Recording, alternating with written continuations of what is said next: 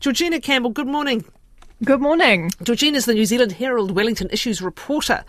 Now, the Town Hall budget blowout, was it inevitable? Is it on a scale that surpasses expectations?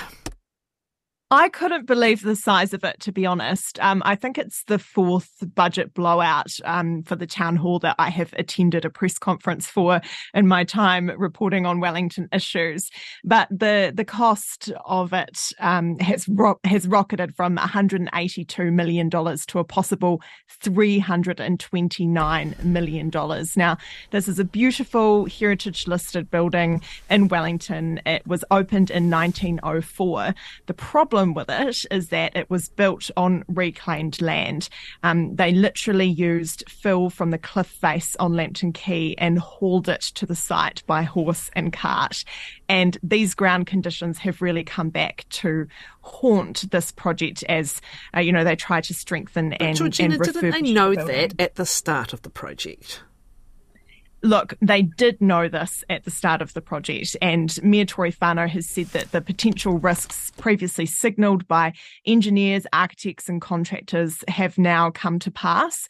I think the problem here is that the Town Hall is seen as a really sort of pivotal part of, the centre of Wellington and Tanako Civic Square. There was appetite to strengthen the building, although I think if they knew what the final cost would be at the time that they made that decision, they might feel a bit differently about it.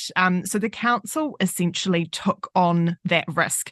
There was not a construction company in the country that was willing to take it on. So the council has done that, and it's really coming back to bite.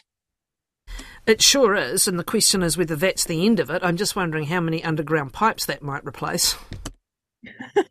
And this is the thing. When this was agreed to, no one was worried about the underground pipes until the geysers started popping up, and we realised that nearly half of our water disappears out of those pipes into the ground. At the time, that wasn't so prominent, right? And the temptation is, this is just a landmark. We've got to do it. Let's get on with it. Absolutely. Like infrastructure problems in Wellington, like across the rest of the country, have really come to the forefront in the last few years since the decision was made to strengthen the Town Hall. Unfortunately, councillors have been briefed on different options, including maybe stopping the project or mothballing the building. But, they've been told in leaving it in its current state would be a breach of the Building Act, that mothballing the project would require a new resource consent, as it currently has a start to finish consent, and councillors have been told demolishing it is just unrealistic due to its heritage status. So it does sort of really feel like the council's been backed into a corner, granted of its own making, and they just have to pour more money into this building when, as you point out, that money is really needed elsewhere in the city. Okay. Now, speaking of empty buildings and the capital, the Reading cinema deserted since which earthquake was it? Goodness. It goes back a ways. It was not immediately after the Kaikoura earthquake, but in the aftermath of that as well. Where are we at with what is going to happen? Because again, it's a big, large, empty building in a strategic place in the city. Yeah, it's on Courtney Place. I mean, I have memories there as a kid, sitting in the food court with my friends. I think I thought it was quite cool, or seeing a film. It's really a hub, especially for young people. But Wellington City councillors have met behind closed doors, and the Herald understands that the council is looking at purchasing the land that the building sits on to try and sort of shore up its future. So it has been closed since 2019, and I think everybody will remember the incredible pictures of the car park next to the cinema building being demolished in the immediate aftermath of the Kaikoura earthquake. So nothing has been built on that site since, and then the Reading Cinema building still remains empty, and it has become a symbol of the sort of tired state of Courtney Place. So look, obviously it's going to be a multi-million-dollar deal if it goes through.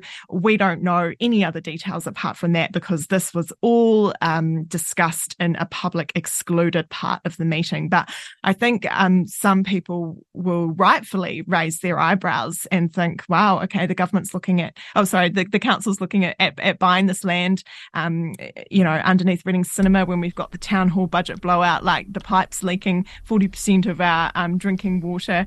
I'm not sure how well this is going to go down. Bizarrely, I did see a letter to the editor, and they still happen, and some of them are really interesting, suggesting turn it into a car park and then you can take all your cars off the road that you want to take and put them somewhere else in and around the Golden Mile, and have little shuttles into town. It's not a crazy idea. I'm not sure of the fiscals. You can charge like a wounded bull if you're a car parking company, of course, but so how much of the building is actually in play then for the council to take over? Is it all or some of? Can you just elaborate?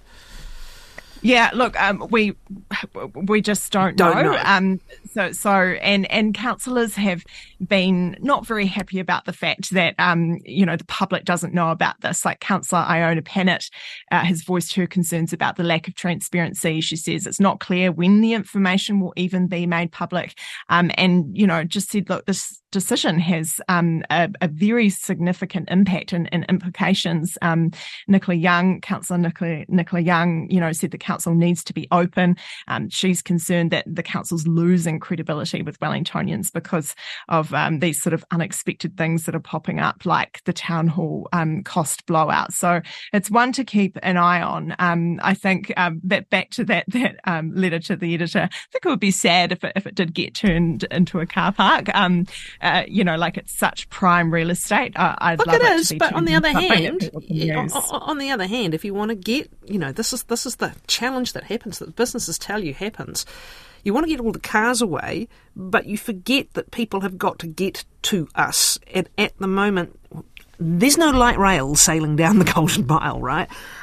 So yes, I agree with you, but it was just an interesting kind of way of saying, here you can get your cars off, you can have your little shuttles running along and get people around town, and if you really want to get vehicles out of the Golden Mile, there's a solution. I'm with you. Let's see something happen with it, but I just like my letters to the editor.